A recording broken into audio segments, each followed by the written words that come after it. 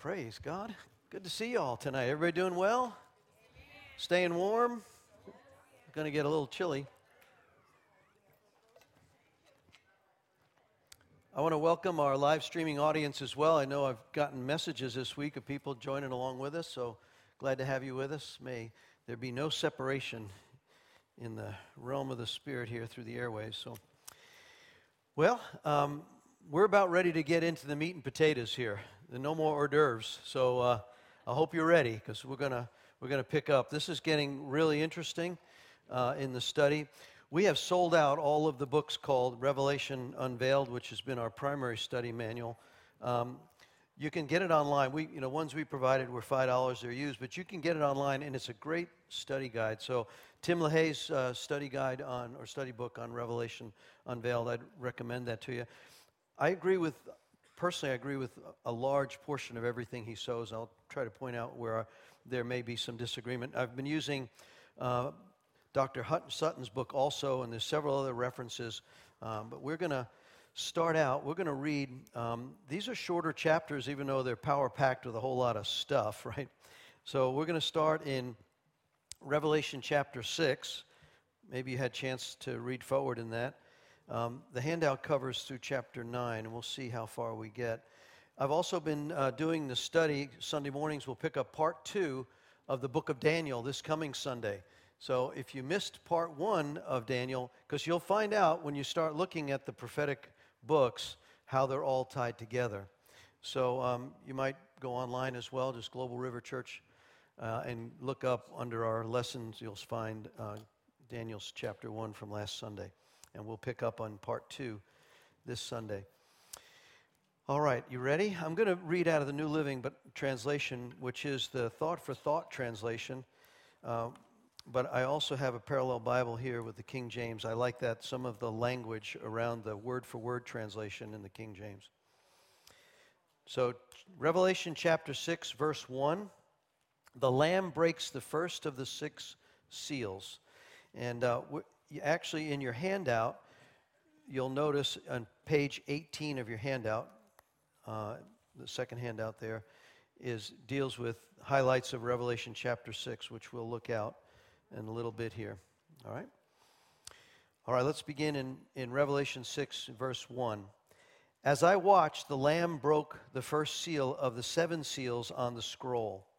Then I heard one of the 4 living beings say with a loud voice like thunder, "Come." I looked up and I saw a white horse standing there. Its rider carried a bow, and a crown was placed on his head. He rode out to win many battles and to gain the victory. When the Lamb broke the second seal, I heard a second living being say, "Come." Then another horse appeared, a red one. Its rider was given a mighty sword and the authority to take peace from the earth. And there was a war, and slaughter was everywhere. When the Lamb broke the third seal, I heard the third living being say, "Come." I looked up and I saw a black horse, and its rider was holding a pair of scales in his hand. And I heard a voice from among the 4 living beings say, "A loaf of wheat bread or 3 loaves of barley will cost a day's pay. And don't waste the olive oil and the wine." When the Lamb broke the 4th seal, I heard the 4th living being say, "Come." I looked and I saw a horse whose color was pale green. Its rider was named Death, and his companion was the grave. King James says his name was Death, and hell followed him. These 2 were given authority over 1/4 of all the earth, to kill with the sword and famine and disease and wild animals. When the Lamb broke the 5th seals, I saw under the altar the souls of all who had been martyred for the word of God and for being faithful in their testimony. They shouted to the Lord and said, "O sovereign Lord, holy and true, how long before you judge the people who have belonged to this world and avenge the blood of those and what they've done to us?" Then a white robe was given to each of them, and they were told to rest a little longer until the full number of the brothers and sisters, their fellow servants of Jesus who were to be martyred, had joined them. I watched, and as the Lamb broke the 6th seal, there was a great earthquake. The sun became dark as black cloth, and the moon became as red as blood. The stars of the sky fell to the earth like green figs falling from a shaken tree by a strong wind. And the sky was rolled up like a scroll, and all of the mountains and the islands were moved from their places. Then everyone, the kings of the earth, the rulers, the generals, the wealthy, the powerful, and every slave and every free person all hid themselves in caves among the rocks of the mountains, and they cried out to the mountains and the rocks, "Fall on us and hide us from the face of the one who sits on the throne and from the wrath of the Lamb. For the great day of wrath has come, and who is able to survive?" Chapter 7, verse 1, God's people will be preserved.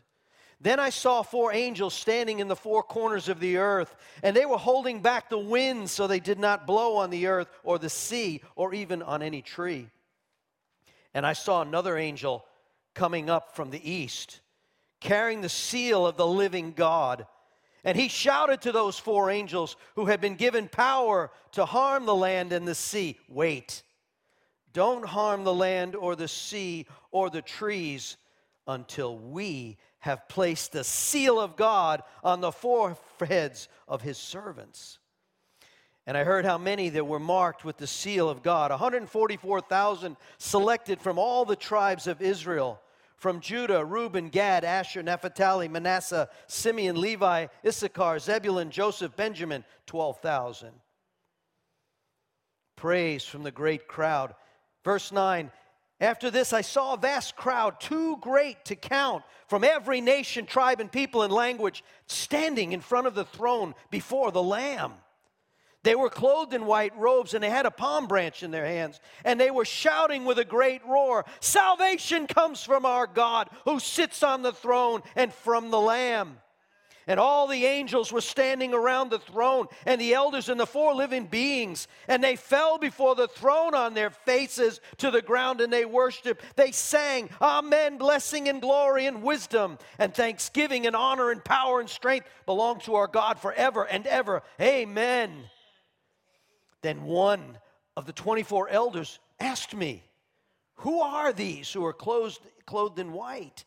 Where did they come from?" And I said to him, "Sir, you are the one who knows."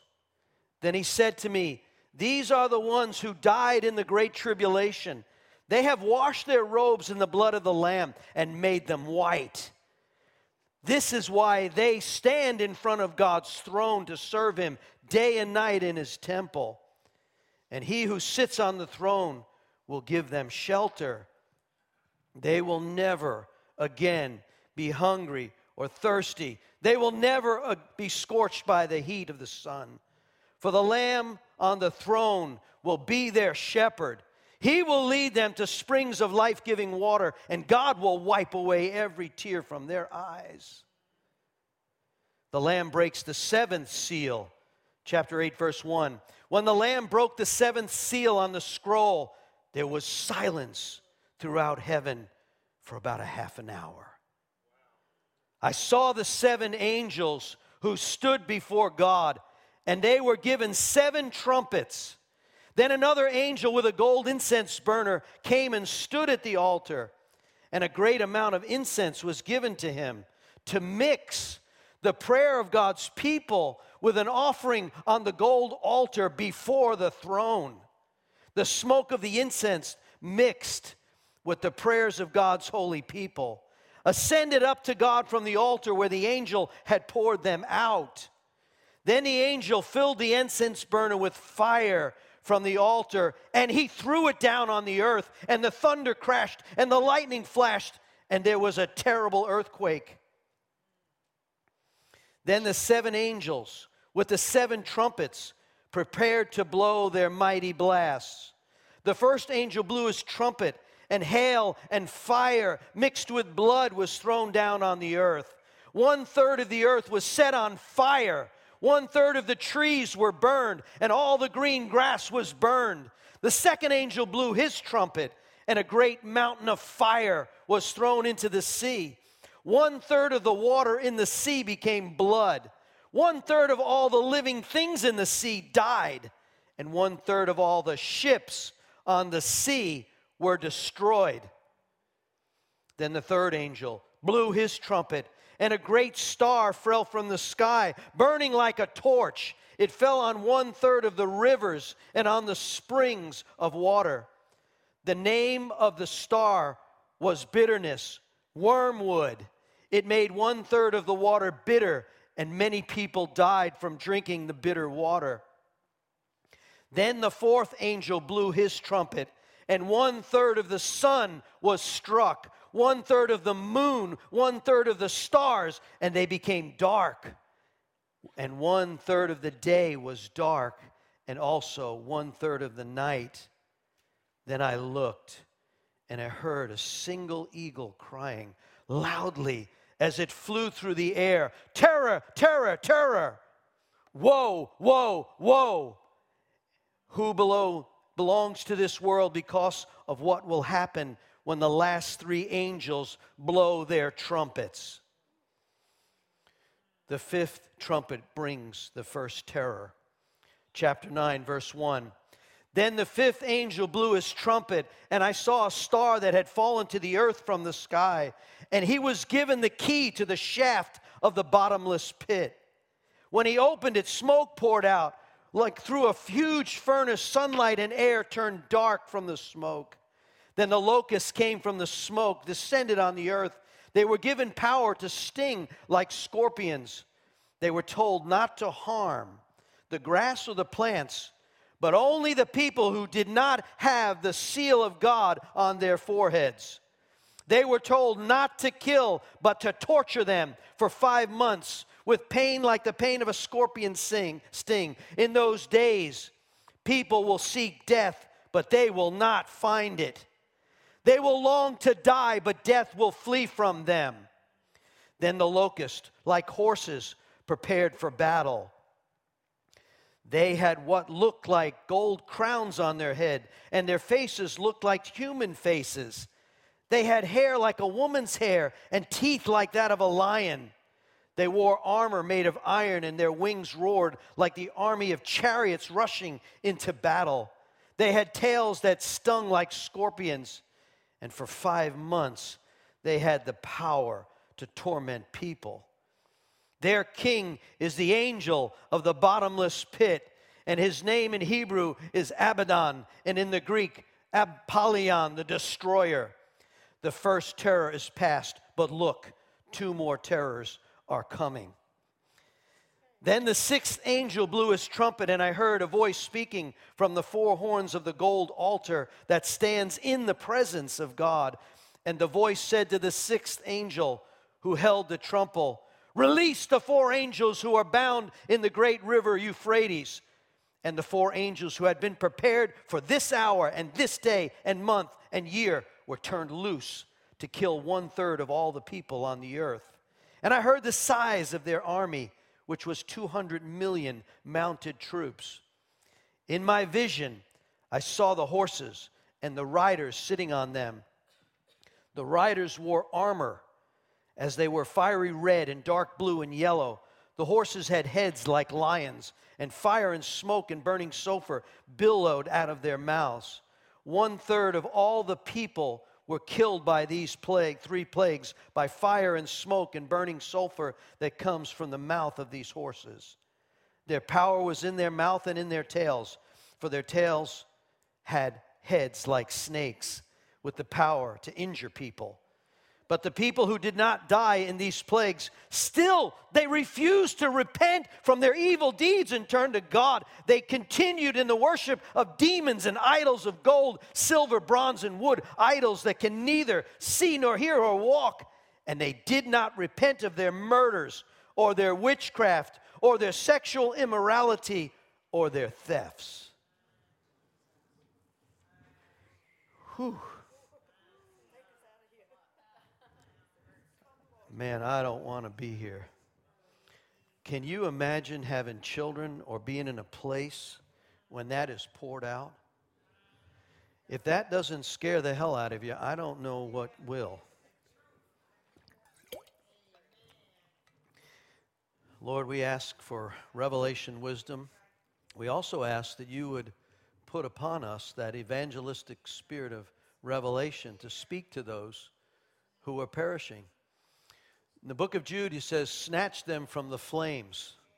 Reach down, snatch them out of the flames of judgment that are coming. Well, I'd like to say nice, soft, listening, love music there, but remember what's taken place now. We believe that the church has been taken out. We knew that from Revelation 4:1, come up hither. We know from Revelation chapter 3, it says, he will keep you. Let's turn there. He will keep you from the terror that's coming to test the whole world. So turn back a few chapters to chapter 3. Those who believe in the pre-trib rapture use this verse along with others. It says in verse 10, Revelation 3:10, because you have obeyed my command to persevere, I will protect you from the great time of testing that will come upon the whole world to test those who belong to this world. I'm coming soon. Hold on to what you have so that no one will take away your crown. All who are victorious will become pillars in the temple of my God, and they will never have to leave it. Chapter 3, verse 10. And so that scripture, if you can imagine, it sounds like great testing coming on the whole world, right? And so we also shared out of 2 Thessalonians, the trumpet sounds, and we shared that in the first few weeks. What we want to do now is in chapter 6, let's unpack some of what we see. So if you'll turn in your handout to page 18, and then if you're following along in your Revelation book from Tim LaHaye, Revelation Unveiled. So we're in page 18 of your handout, but we're also on page 141 if you're following along in LaHaye's book. Some comments here. First, when you look at the kind of the highlights at the top of your handout, these are the first of the 6 seals. And they're from the tribulation period. And we realize there's only a small percentage of tribulation saints at this point, right? Church has been raptured, but if a whole bunch of people disappeared, and we knew that the only common denominator from every tongue, tribe, and nation was they were believers in Christ, there'll be a whole bunch of crazy theories going on at that point. The Antichrist may or may not have been revealed at this point. We know that he's truly revealed at the 3.5-year mark. I want to venture to kind of set a stage here. There's some controversy about this, or at least different commentators have different opinions. If you've been with us on Sunday morning, we looked a few weeks ago at the Ezekiel 38-39 war. So leave your marker in Revelation and turn back with me to the book of Ezekiel. And in the book of Ezekiel, I want us to see, because there was another thing that happened this week. I shared it Sunday, but the escalation of this alliance and the formation of this alliance is becoming more and more secure, and the war between Israel and Gog and Magog could happen literally tonight. And there are commentators that believe it has to happen before the start of the tribulation. In fact, it will usher in the United Nations and the formation of the leader who will bring peace. So just go with me a minute. Let's look at this chapter, and then we'll kind of pull it together. So if you're in Ezekiel, remember, in Ezekiel 37, this is written 2,500 years before Christ and validated in the Dead Sea Scrolls. We were in Israel. We saw the books in the Museum of the Book. Validated from those books that this was written 2,500 years ago, and Ezekiel prophesied someday, way, way, way away from when he wrote it, there's going to be a series of nations that are going to come against Israel that are now living in peacefulness in their land. They've come from all the nations gathered, and so if you look at it, let's pick up, and in verse 37, first, you're probably familiar with the scripture of the Valley of the Dry Bones, where he calls, can the bones live? And the Lord calls all the nations to give up the Jews after the Holocaust. What happened? The world was shocked in the Holocaust. And in 1948, Isaiah asked, can a nation be born in a day? It was. And our President Truman was the first to say, yes, we acknowledge, right? Just like our president was the first to acknowledge, yes, Jerusalem is the capital, right? I love that of our leaders. Okay. But in the shock and the horror of what came out of the Holocaust, the United Nations came together and said, we must give the Jews their land. We know that takes place, so the dry bones come alive. Look at the bottom of Ezekiel 38 and beginning in verse 15. You will come from your home, along to pick up in verse, let's pick up in chapter 37, reunion of Judah and Israel and Judah. This is another key point. Remember, the separation after David and Solomon, the kingdom split. We had all the kings and chronicles and 1st and 2nd Kings. And Israel and Judah were two separate nations or tribes that had split apart, right? Well, in the latter days, Ezekiel prophesies they're all coming back together. You're going to be ruled by one ruler. That's in Ezekiel 37, the reunion of Israel and Judah. The message came to me, verse 15, Ezekiel 37:15. A message came to me from the Lord. Son of man, take a piece of wood, carve on these the words that represents both Judah and all the tribes. Take another piece carved in the words that represent Ephraim and the northern tribes, and put them together in one hand. I will take them and put them together. Look at verse 20. Hold out the pieces of wood that you've been inscribed. The people can see them, and give them this message from the sovereign Lord. I will gather the people of Israel from among all the nations. I will bring them home in their own land, and they from places where they were scattered, and I will unify them into one nation on the mountains of Israel. One king, two nations into two kingdoms. They will never again pollute themselves. Okay. Then we see the dry bones, can they live? And here's the prophecy in chapter 38. He says, Gog, you are my enemy. Now we know in the north of Israel, go up north of Israel, you have Turkey and Russia. He says this, and these are the descendants of those tribes that settled in those areas. He says, I am your enemy. The Lord says, I am your enemy. In verse 4, I will turn you around and put hooks in your jaws, and I will lead your whole army and horsemen, charioteers full of armor, and a great horde with swords. Persia, that's Iran, changed their name in 1937 from Persia to Iran. Ethiopia, Libya will join you two with all your weapons, Gomer and all of its armies. You will come from the distant north.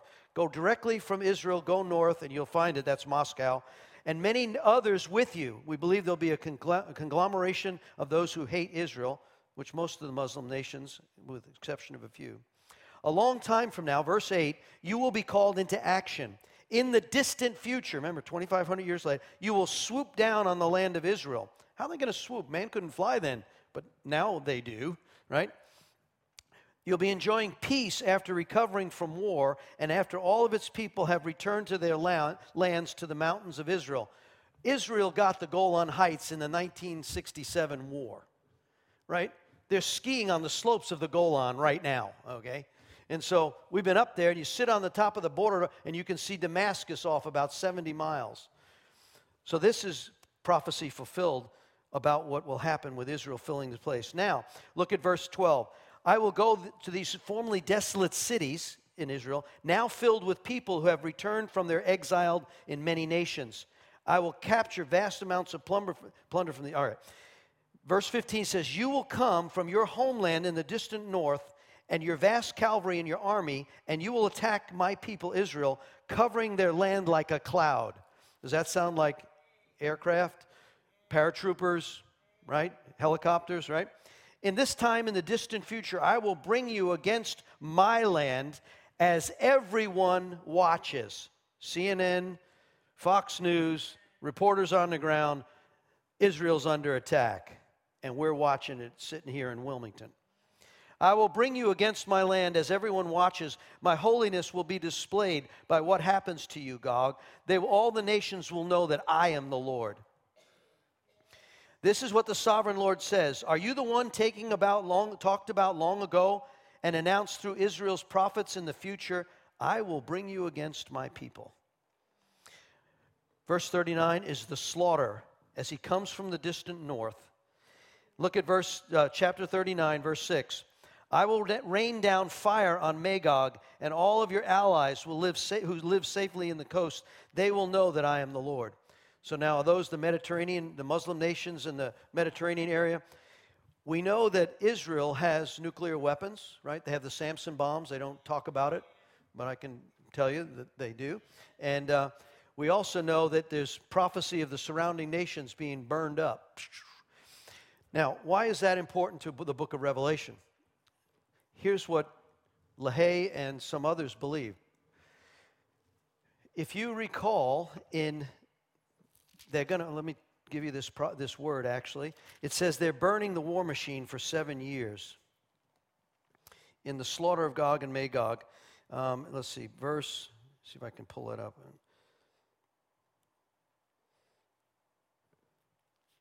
Yeah. Verse 9 says, they won't need to cut the field and the wood from the forest. They will plunder those who plundered and take. And the sovereign Lord, and I will make a vast graveyard out of Gog and all of his travelers east of the Dead Sea. I will block the way of their travel. It will take 7 months for the people of Israel to bury the dead and cleanse it. And it says there'll be enough to last 7 years in verse 9. Okay, now just go with me for a minute. If we know at the end of the tribulation, the second coming of Christ comes, right? Remember that, the glorious appearing? We covered that last week. They got to have 7 years to burn up the stuff. So the second coming of Christ can't happen. It's got to have 7 years of room, right? Just one thought.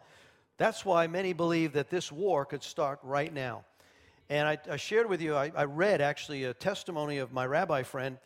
It says that the Iranians launched a medium-range missile out of the batteries outside of Damascus and tried to kill over 40,000 Israelis last week.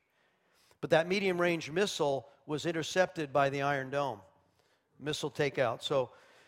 And in retaliation for that, Israel struck many Iranian targets throughout Syria and put a message to the Soviets, to the Syrians, and to the Iranians.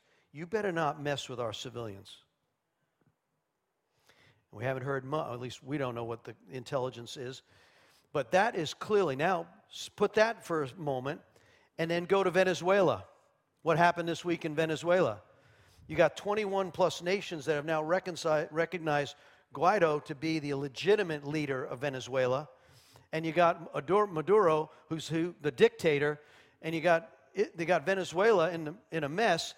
You can see the Russian bombers that have landed in Venezuela, and the Russians have spent billions of dollars in Venezuela propping up this dictator. And they turned to us and said, you better stay out of Venezuela. And of course, John Bolton, our National Security Advisor, and Pompeo, our Secretary of State, they went down, met with them, and said, we recognize the legitimate leader, and the people in 21 plus nations throughout South America have joined us in that recognition. But it's tense, right? It is really tense. And so you heard Putin about a month and a half ago said he now has a supersonic missile that can now travel, and it is not able to be shot down by any of our missiles. And he warned the United States, he said, I have you in the crosshairs.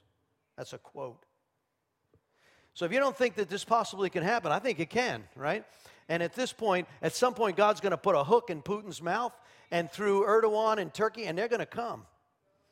And now whether the Israeli, like they wiped out the four nations and their air in the 1967 war in a first strike, or God does it. But it's going to be clear. Can you imagine the day after Gog and all of them are laying there completely annihilated? It says the horses and the blood that runs is this complete annihilation of Israel's enemies from the north. The next day, can you imagine the United Nations meeting, the Security Council of the United Nations saying, we got to stop this craziness.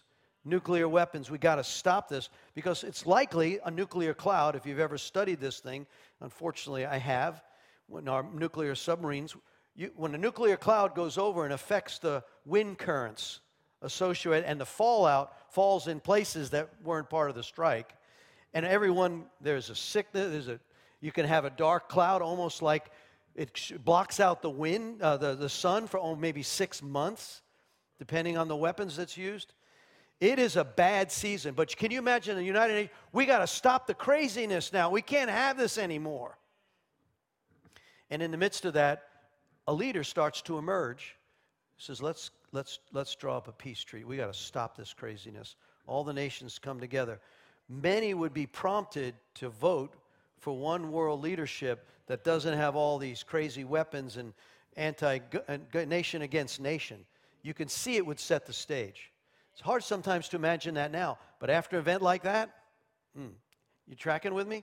So that's why they believe that this could happen very, very soon as a precursor to what will come into what we just read. All right, so let's pick up now and let's go back to chapter 6 in Revelation. And we see that alignment. You know, even a few years ago, it looked kind of crazy that could possibly happen. We know now that the Iranians have been working on their missile technology. Yesterday, I don't know if you heard the intelligence briefing that took place in the Capitol 2 days ago. And they said there's never been a time, one of the concerns they have, where Russia and China have been working together as ever before. And they also said that the North Koreans have not backed off on their development, and the Iranians continue to work on their missile technology. So again, the stage getting all set. And many of these things, you can try to picture Ezekiel seeing these things coming over them like a cloud, and all people watching the attack. That's not possible until about, when did CNN and all the international ability to see things live? That's not that long ago, right? But here Ezekiel prophesies 2,500 years ago, that's what the events are going to be like. And these nations that come against them. Okay, let's pick up on page 18 of your handout, and the highlights of the Revelation chapter 6, verse by verse. It says, we know that we know from the prior chapter that Jesus is the one who opens the 7 seals. This scroll and these seals are actually the deed to the earth, and no one is able to open the deed. We know he has the keys of hell and death, right? After he went got the keys back after the crucifixion, he went into the earth for 3 days. We shared that a few weeks ago. He's got the keys. He's the one who's able. He's the one who's the one who's able to. So he's got the scroll. He opens the seal. Now let's look at these the 4 horses of the apocalypse. Who are they? What is this? We notice that first there's this rider on the white horse. There's been some confusion. Well, is that God? No, that is not God. Notice that he has a bow, but he has no arrows. In Luke 11:20, just when a stronger one, Jesus, is able to overcome Satan, takes his plunder, takes his armor. The Antichrist, like Satan, is virtually powerless against Christians unless you give him the authority, right? And that's what he did. He deceived Adam and Eve in the garden, and he got authority, right? The case here being made is he has a bow and he has a crown, but he has to do it by deceptive means. Remember the lying signs and wonders, deception? He's always been a deceiver. So they believe that this rider on the white horse is a Antichrist. He's virtually a powerless man, but he has a source of authority and ability to manipulate. If you were to look in Daniel, we won't turn there. I'll cover this Sunday, but the ability to manipulate is found in Daniel 8, verse 24 and 25, and also in Revelation 13. He is a satanic rider, okay? That's why they call him the 4 horsemen of the apocalypse. So he comes as this deception. He's given a crown there, and it's given to him because Jesus already wears many crowns. No one needs to give him a crown. And he went forth and he conquered and he conquering. The rider can only be the Antichrist because Christ has already overcome the world. That's why many believe at this point, remember, death and destruction hasn't necessarily happened. He could be the one that's organizing the nations, and yet he's still hidden. Remember we read in Thessalonians, he who's holding back the man of perdition, he will be revealed at one point, suddenly, right? And we know at 3.5 years where he stands in, he turns against Israel, declares himself to be God, right? Oh, an interesting note. When we were in Israel, we were trying to sort out, they're going to really build the third temple? Why? Yet they have the blueprints, they have all the elements of the temple, the Sanhedrin, the 70 rabbis have been formed. They haven't selected a high priest yet. So that's there. I was told this week, they have everything set, and because of modern technology, if they were given the go-ahead to build this next to the Temple Mount, not destroy the Temple Mount, but built next to the Temple Mount in agreement, they could build that temple in 1 year. So think about that in the midst of all of what's going on. And if there was a mess against Russia and the nations got together, we got peace, peace, peace. And the man of, quote, peace, not Jesus, the Antichrist, deceiver of peace, gets it. We need peace. Yes, let's have the Jews. They can build their temple. And the Muslims, they have their temple, the Mount. That's fine, yes. And they build it. And now the temple is set so that when that man of peace who, and I'm using that in quotes, right, comes and turns against Israel in the 3.5 year part of the tribulation, and he stands in the temple and he declares himself to be God. See how it all fits? Man, so it's like, whoa. The timing of this, that's why, man, we got to be ready. Okay. In the apocalypse, let's move on. Jesus then opens, back to 18, page 18, he opens the first seal shortly after his return to the Father and his saints and the church and the beginning of the tribulation. The second seal is the red horse, whose rider has the power to take from the earth, and this rider has no idle threat, given unto him a great sword. And this could easily be nuclear warfare, the raining down of fire, the tribulation. We know that's all set. This is not the battle of Armageddon. Some have gotten that confused. This is not the final war where Satan's thrown in the pit, right, and killed. In Revelation 19, it's the shortest war in history, and yet that's not this one. It's ugly, but it's not this one. The third seal produces the black horse, who's the rider of famine. This rider has a pair of balances in his hand. Horrible famine. And yet it's restricted. It's a balanced famine. And you can't hurt the oil and the wine. Some of the argument is that the wealthy and those who have made preparation will be able to stand under this famine. But there is an absence of food and there's a shortage. Turn over to page 19. The fourth seal introduces the pale horse, whose rider is death. His evil companion is hell. Many hundreds of millions are slain during this 7-year time frame. Hell reaps part of the harvest of the unredeemed souls. Right? This is they're gonna go into that place of torment. Power is given to the horse, the 4 riders, to kill a fourth of the earth's population through war, famine, death, and the earth's beasts. Many of those killed are unrighteous. This is indicated in hell accompanying death. The 4 horsemen continue their ride throughout the 7-year tribulation. Their activities increase as they go along. The opening of the first 4 seals does not immediately signal the Battle of Armageddon. The second seal, he believes, releases World War III, which occurs almost immediately after the rapture. So here's the debate. Does it start before the rapture, after the rapture? We can't, from what I've searched, you can't be dogmatic about it. But if you're a pre-tribber, it's soon. Okay. And we all vote for yes, right? We want to be on the first angel bus out of here. Okay. Russia desires the Middle Eastern riches, wealth, and especially Israeli food. Misjudging Israel to be easy prey, Russia attacks her. The battle, quick and decisive, lasts 1 day because of divine intervention, and Israel is the victor. Which, by the way, we read the 144,000 Jews. Right now, we know from Romans 11, it says, when the exact number of Gentiles have come in, all of Israel will be saved. Now we know, based on our interface with Israel and going there over the years, there are more and more Christian Jews. They may be undercover, but they're there, right?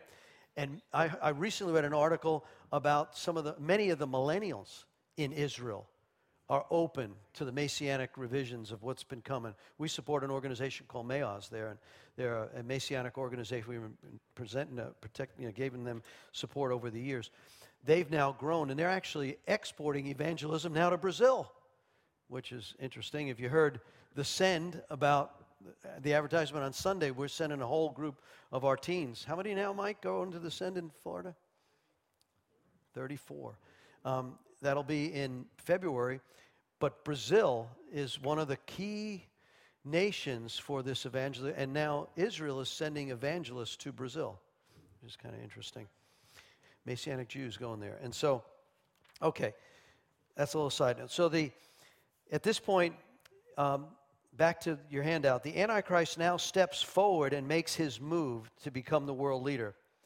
However, the zenith of his rule does not occur until the middle of the tribulation.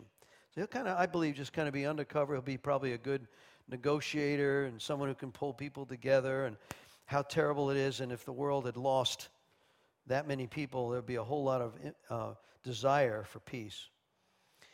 However, that zenith rule doesn't happen until he kind of stays in the shadows for his opportunity to step up to begin his satanic assignment. The Antichrist does a responsible job of establishing false peace. He will cause his craft to prosper in his hand. This is the bow without the arrows. But he'll also destroy wonderfully, Daniel 8:24. His power comes from Satan. His power shall be mighty, but not by his own power. After establishing a pact with Israel, he later breaks it and sets himself up as God. We'll see that in Daniel 9 and Thessalonians 2. The fifth seal reveals the martyrs killed for their testimony of God's word during the tribulation. Verse 9 describes them as being under the altar of God, restless and impatient. Verse 10, we know they're earth beings, right? They've come through the tribulation, and they're saying, "How long, O God? How long, O God?" And they have told, calm down. There's more that need to be martyred. Wow. That will join you in this. And so we see that they are this amazing number that has come. The fifth seal reveals the martyrs that are killed. And then verse 11, the martyrs are given white robes and admonished to rest and be patient until their whole company is complete. Company will composed of Israelis and other peoples and other nations. We can see that. I may touch on this maybe next week when we put together Daniel, Zechariah, Ezekiel. But if you're liking easy listening, fire and brimstone, go read Zechariah, the last 4 chapters, 8, 9, 10, 11, 12 there. It's got first coming, second coming, the war, it's, whew. More tribulation saints are martyred during the second half of the tribulation. Revelation chapter 7, 9 through 17, more than the first half. Those not martyred are caught up. Now, if you're a mid-tribber, this is about the point where mid-tribbers believe that that mid 3.5-year point that there's another rapture. If you look at the language here, they're caught up. Let's look at that in Revelation 7. Let's turn there for a minute. I saw this, verse 9, I saw this vast crowd, too great to count. Now, these are martyred, right? Too great to count. The world population, I looked it up the other day, based on today, they believe there's about 7.7 billion people in the world. If you look at the handout from LaHaye, back in the year 2000, it was 6 billion. So in 19 years, it's gone up 1.7 billion people. And it's on this exponential rise, right? And so there's more evangelism that takes place during this period of time. More people are saved during this period of time, they estimate, than have ever been saved at any point in the world. So those scales are going to get, tipped big time. And why not? I mean, think about it. You release 144,000 Jewish evangelists. We'll see. They're not married. They are focused. They are, can you just imagine? And now you got, the world's in a big mess. You talk about troubles with the environment. Wow. People would have a reason to want to be saved, right? You're not living so peacefully. We start shaking everything that can be shaken. Food is gone. The clouds are dark. The smoke and the nuclear war and everything that you think you got that keeps us safe and sound, it's God. And now they'll be wide open to receive. So that's why there's so many. And there's so much. Remember in Revelation 12 it says, they overcame by the blood of the Lamb, the word of their testimony, and they did not even love themselves unto death. So this is a group that says, I don't care if you kill me. I'll never receive the mark. I will never say no to Christ. Kill me, but I will not. And so there's something that's going to happen in that atmosphere of that time where these evangelists are going to come getting whoo-hoo right now. So Lord, yes. He says yes to that. Okay. Let's look at the bottom of page 19. The sixth seal releases a cataclysmic event. A great earthquake occurs. The sun darkens, the moon becomes blood, the stars of heaven collide with the earth. The heavens roll back. What does that look like? Islands and mountains disappear. The upheaval of nature is reserved for the last day of tribulation when Jesus returns to set up his kingdom. This is the day of the wrath of the Lamb. And the day the powers of heaven are shaken. Remember what Jesus said in Matthew 24? Listed there in 29 through 31. Okay, turn the page. So, and you can imagine at this point, this earthquake that's coming is so, it says every mountain is moved. Every island is moved. Man, that is what's that on the Richter scale? You know, when the Japanese earthquake happened, what was that, a 10? And it says the earth axis, they've calculated the earth axis may have moved slightly. That's a 10. If this one is off the charts, and by the way, we haven't designed a whole lot of stuff above 9s on the Richter scale. And so who knows what can happen. What happens to all the stuff, pipelines and nuclear reactors and roads and bridges and yeesh. Hello. Okay. Chapter 7, look at page 20. The 144,000 Jewish evangelists. The vehicle for preaching the gospel after the rapture of the church. We can see this in Romans 10, but 12,000 from each of the tribes. There's been all sorts of crazy cults that talk about this one. I just want to read something LaHaye said that I thought was very interesting. This is on page 149 of LaHaye's book. It says, there's Dr. Harry Ironside, is a great theologian. He quotes, he says, I am sure that many of my hearers have often been perplexed about the conflicting theories regarding 144,000 people. The way in which many unscriptural and often positively heretical sects have made arrogant statements, and it's kind of amusing but also sad.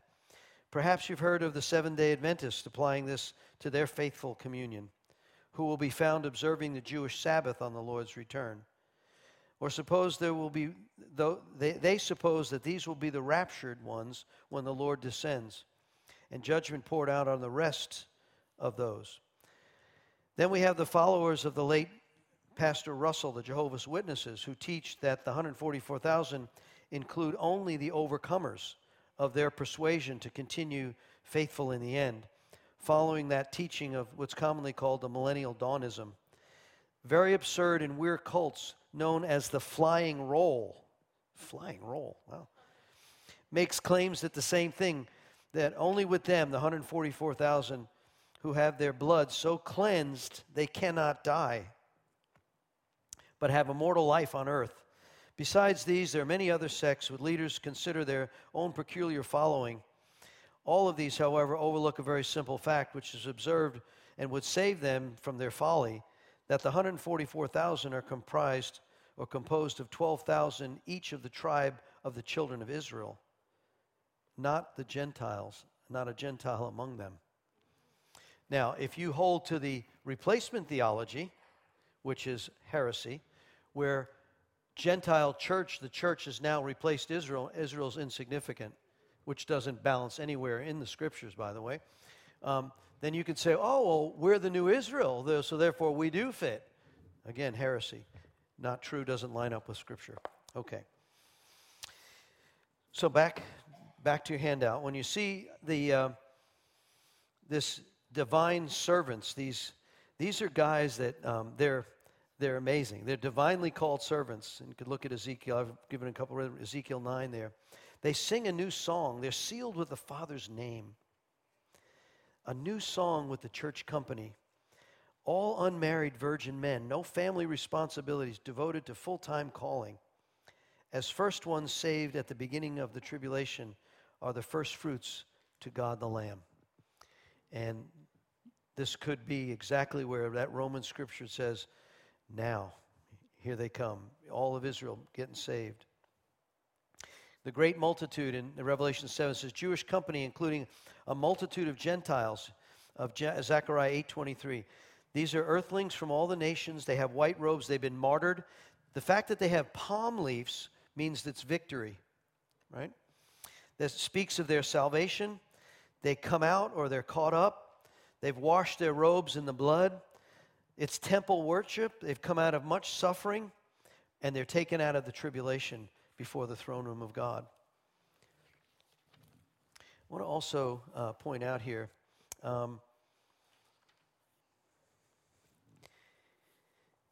these guys have the seal on their forehead, right? So we know that at Revelation 7 they're sealed. We also know that, think of this scripture. We love it as people who love the outpouring of the Holy Spirit.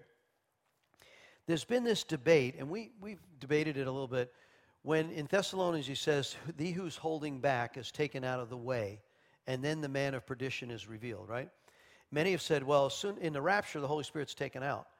Well, it's true that the raptured saints who are the temple of God, the living stones, the royal priesthood, 1 Peter 2, right?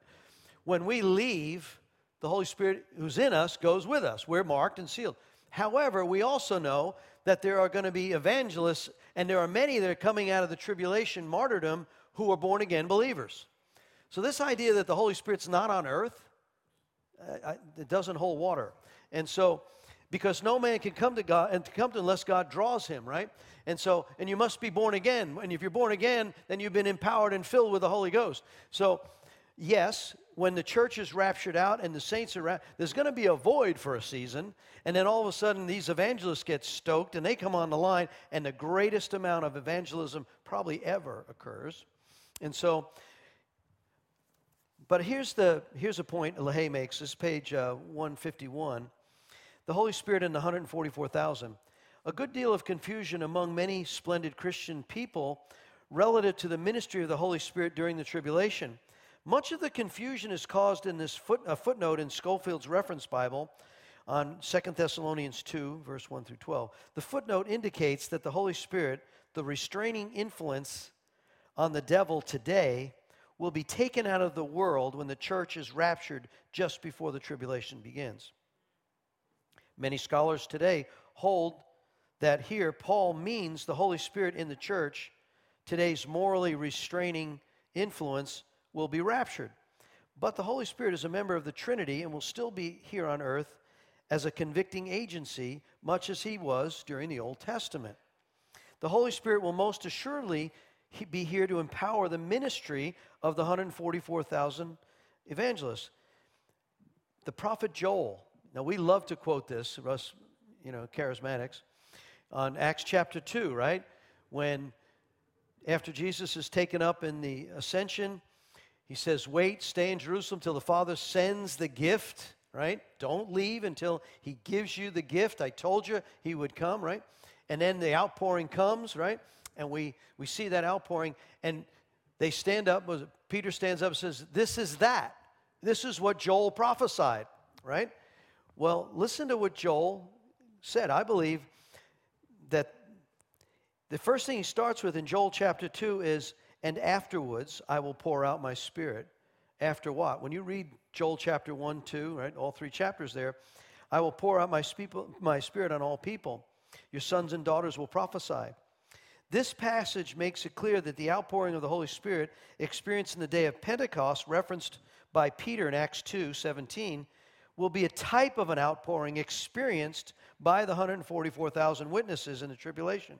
Although it did occur on the day of Pentecost, as Peter said, the primary teaching of Joel 2:28 through 32 concerns the work of God on the earth during the tribulation period, and it shall come to pass afterwards is a direct reference to the tribulation. Interesting, right? And so the good news is the Holy Spirit's here, and if sure, yeah, he infills us now. That's good news. If we have unsaved loved ones that are, we've witnessed to, and they've said, you're making too much of all this get ready stuff, and then we disappear, right? And they find your clothes in a pile, and they find our books on Revelation and the studies, and they say, maybe Grandpa was right about all that stuff, and they start digging in, and the Holy Spirit draws them, right? So there's hope. Well, the great soul harvest is going to be an amazing time here. Okay, back to page 21.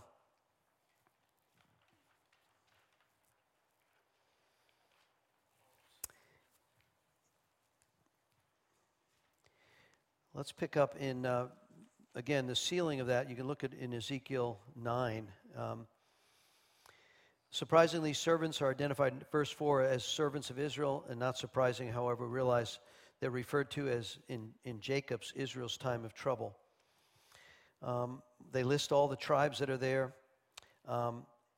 Revelation 14, verse 1 through 5, in the middle of the page there, gives a clear picture of the 144,000. It opens by identifying them as the same group of Revelation 7. Only the 144,000 can learn the song of a group of people described in Revelation 4, 6, 5, 8, who are gathered around the throne, the redeemed 144,000, which follow the Lamb whithersoever he goeth, right? At the beginning of the tribulation, a great host of the armies are gathered to do battle. This is the event in which Israel defeats Russia. We covered that. All right, turn the page to 22. This great multitude that's caught up in the great tribulation, 7:14, is suddenly before God's throne. Some of them hold palms in their hands, indicating they're both Jews. Remember, where else would they do the palm branches and call him King of Kings? Right? And they enter into Jerusalem when he rides the donkey. That's prophesied both in Zechariah and also in Isaiah.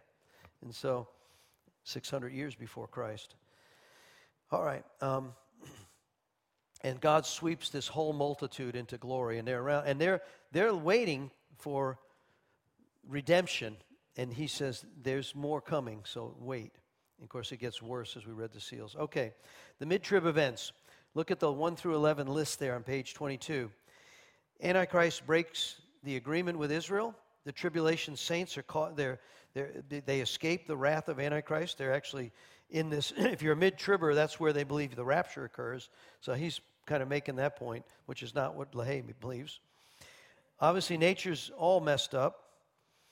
These it sounds like meteors. Have you heard recently about they missed the Earth? Some meteor the size of Long Island missed the world by some billion miles, and that's really close.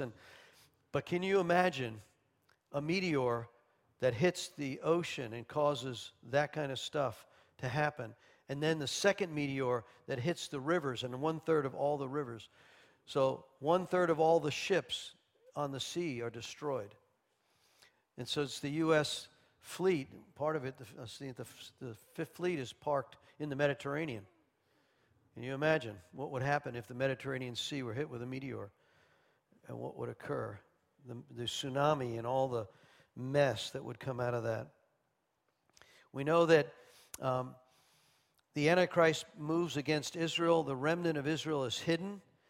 We'll look at that this weekend in Daniel chapter 9 on Sunday. Antichrist destroys the religious system, the world church, the harlot. At that point, he declares himself to be God.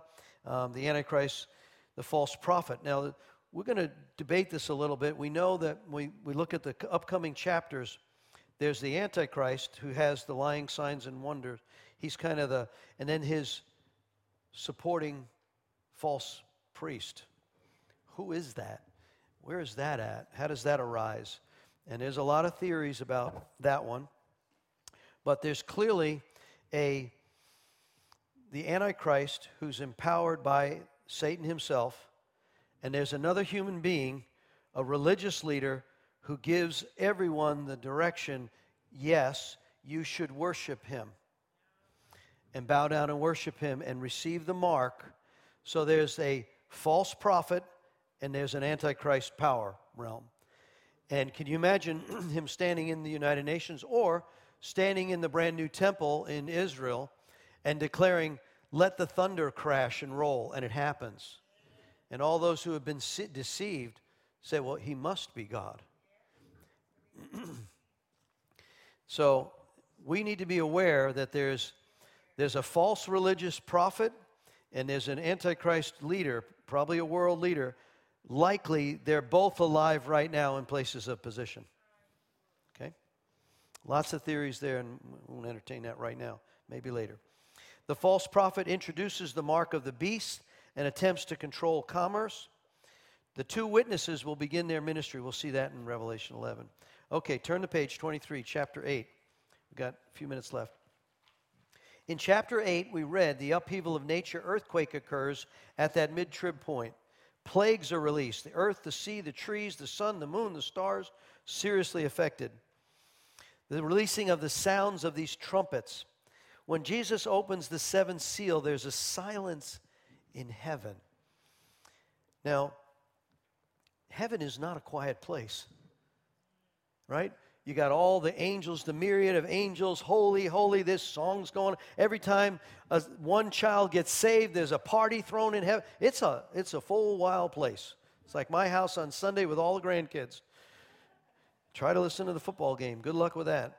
And so heaven but for some, at this moment, when they're about to release the first woe, the angels and all of them there's so much shock and awe about the wrath of God that is about to be poured out that there's not a word in heaven for 30 minutes. Everyone is like,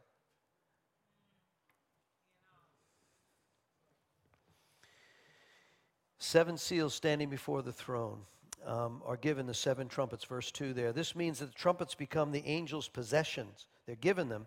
These angelic trumpets are not to be confused with the trump of God referred to in Thessalonians, or the last trump in 1 Corinthians 15. Come up hither, right? The trumpet says, like Pat, when some of the guys blow it on Sunday morning, it's like, yay, God, right? Come up hither. We all go up, right? No, this is the wrath trumpet, the woes of trumpets that are blowing.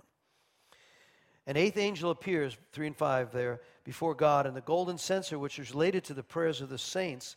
After obtaining God's recognition of the censer, the angels cast it to earth. You know, a good note here is God answers all of our prayers. Those prayers get thrown down. So it's like they're mixed with all of this. So God's got them all. So I just encourages us to keep praying. Man, we had a time in prayer today. Woo! We did. It was awesome. Touching heaven this morning. Okay. Just keep praying. That's the point. First trumpet, number 7 there. The hail and fire mingled with blood. 1/3 of the trees and much of the grass is burned over the next 3.5 years. Second trumpet is a great mountain burning with fire cast into the sea, and a third part of it becomes blood. 1/3 of the fish die.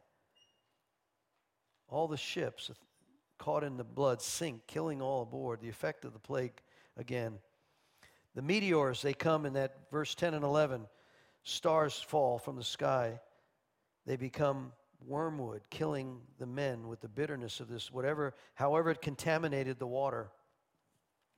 Overnight, but reaches a maximum effect as the two witnesses use this plague in the 42 months of tribulation, which we'll pick up. Turn to page 24, verse in chapter 9. The plague of the locusts, the first woe. The release of the fallen angels from the river Euphrates, 200 million man. Now, here's a debate. Some believe Some of the commentators believe these are angelic creatures that are released. Others believe this is a vast oriental army, because we'll see later in Revelation it speaks of the kings of the east that come, right? And so some of the commentators are in different places. Are they spiritual beings released from the river Euphrates, and then there's an oriental army later? Or is this the same? I'll let you decide on that. It's all bad. So wherever they came from, doesn't matter. It's bad, right? They come and they have decided that they're going to come and take. This is the second woe. The four major categories of the godlessness during the tribulation is murder, sorcery, and if you look at pharmakia, that can be drugs, enchantments, witchcraft. Certainly, remember in Timothy where Paul warned his son, his spiritual son, in the last day they'll give to the worship of demons. And there's a tribulation hour coming. It's no greater than, it's really bad. And he says, so there's going to be this worship of the demonic realm, or actually, we'll look into some of this next week. But and fornication, no regard for morality, theft of property. And you can imagine in countries where there's tremendous poverty, when we've been in Mozambique, one of the real challenges in Mozambique is such thievery. When people are hungry, you'll do a lot of crazy things, right? And so it's no wonder that all of that comes together during this period of time. All right, turn to the last page, 25 there. The first trumpet, the first woe. And we kind of covered some of these. In verse 11, this locust king of the bottomless pit, that is like, man, that is Satan. It is Satan himself, or it's one of his... you know how the Lord has his archangels, Gabriel and Michael. We know that, right? I want to cover this here because I think it's really interesting. I'll have you turn to the bottomless pit. This is on 169 if you have your book. Who are these? The destroyer, Apollyon, the open pit, this abyss.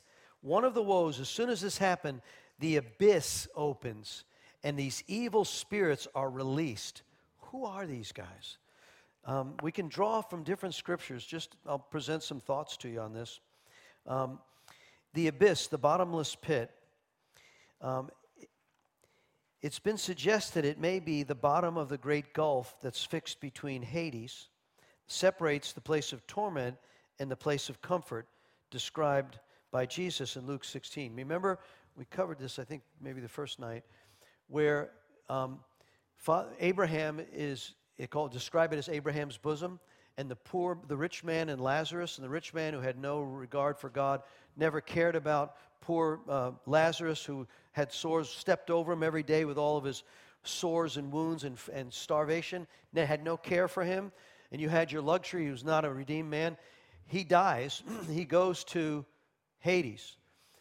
And Lazarus dies and is in Abraham's bosom. These are the Old Testament saints who believed God, who Christ has not been resurrected at this point. They're in these places of peace. Remember, he says he looks across, and there's this tormented place in Hades, and the rich man says, send him to just touch my tongue. I'm so tormented in the flames. Okay, well, let's pick up here.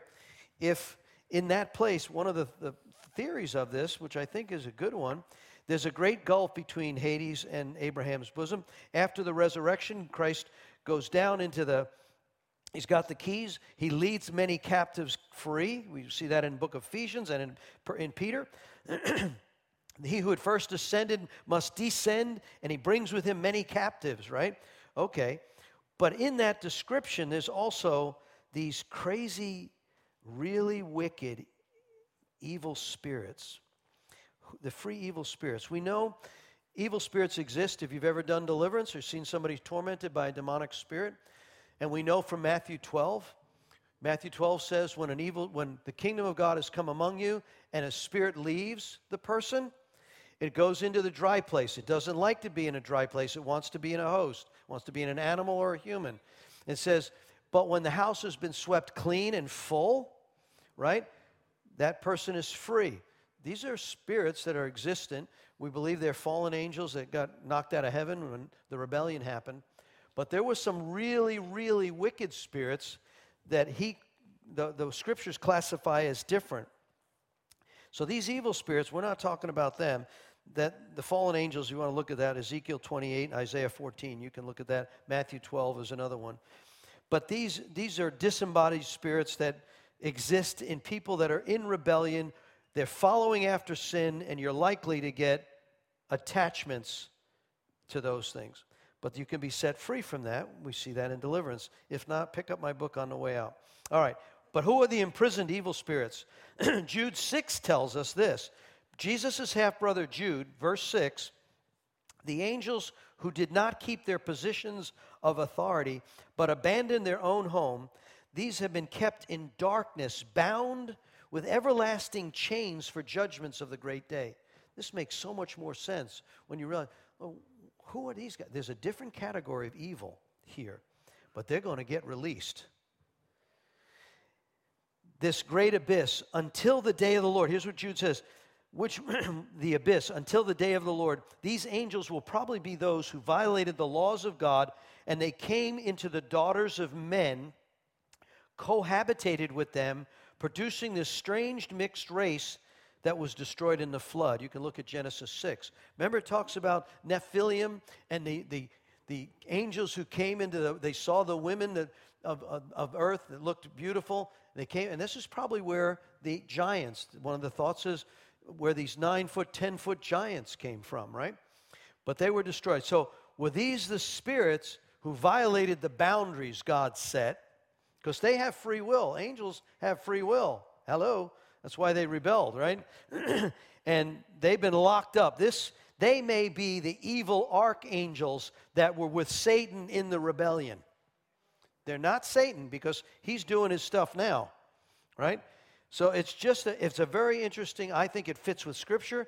In page 170 it says, this is further confirmed by 2 Peter 2, which refers to the fact that God did not spare the angels when they sinned, but sent them to hell, and that word there is Tartarus, putting into gloomy dungeons to be held for the judgment day. Tartarus may be the abyss or the bottomless pit referred now in Revelation. Evil spirits and angels having already manifested their evil tendencies and capabilities by almost destroying the human race, they're chained there. And they'll be unleashed on the earth at the time of this persecution. So when you start to put all these blocks of Scripture together, to me it starts to bring revelation. Oh, that makes a whole lot of sense. Some of these things in the past, where you read in Genesis, what is that? And angels changed in dungeons. I thought they got, but now you start to see all the pieces fit. And so when you look at the whole balance, precept upon precept, right? All right, well, we're after 8. Praise God. Where are we? We finished chapter 9. So now, if you would please read forward chapter 10, 11, and 12. Like I said, we're into some wild stuff here. Let's pray. Everybody good? Nobody's afraid, right? If anybody needs prayer, you're afraid, you come talk to me afterwards. Nothing to fear, right? Perfect love expels fear. So, Lord, we thank you for your word. Lord, we are encouraged by your word. It inspires us both to be evangelists and inspires us to search and seek for purity. Who can ascend the hill of the Lord? Psalm 24. Those who have clean hands and a pure heart. So, Lord, help us. Set us free from all the entanglements of the world, not being conformed to this world, but being transformed by the renewing of our mind. We want to be living sacrifices. We're not going to crawl off the altar. We're going to stay up there, and we're going to let this flesh be in order, self-controlled unto the day. And we ask your Holy Spirit to do it. We can't do it in ourselves, but you said, I give you power to live a godly life. So, Lord, we thank you, Holy Spirit. Empower your people now. Cover them, protect them. If there's any sickness, any trials, tribulations, Lord, go before them and make all the crooked places straight. And all the people said, Amen. God bless you all. Thank you. Don't forget to pick up the kids.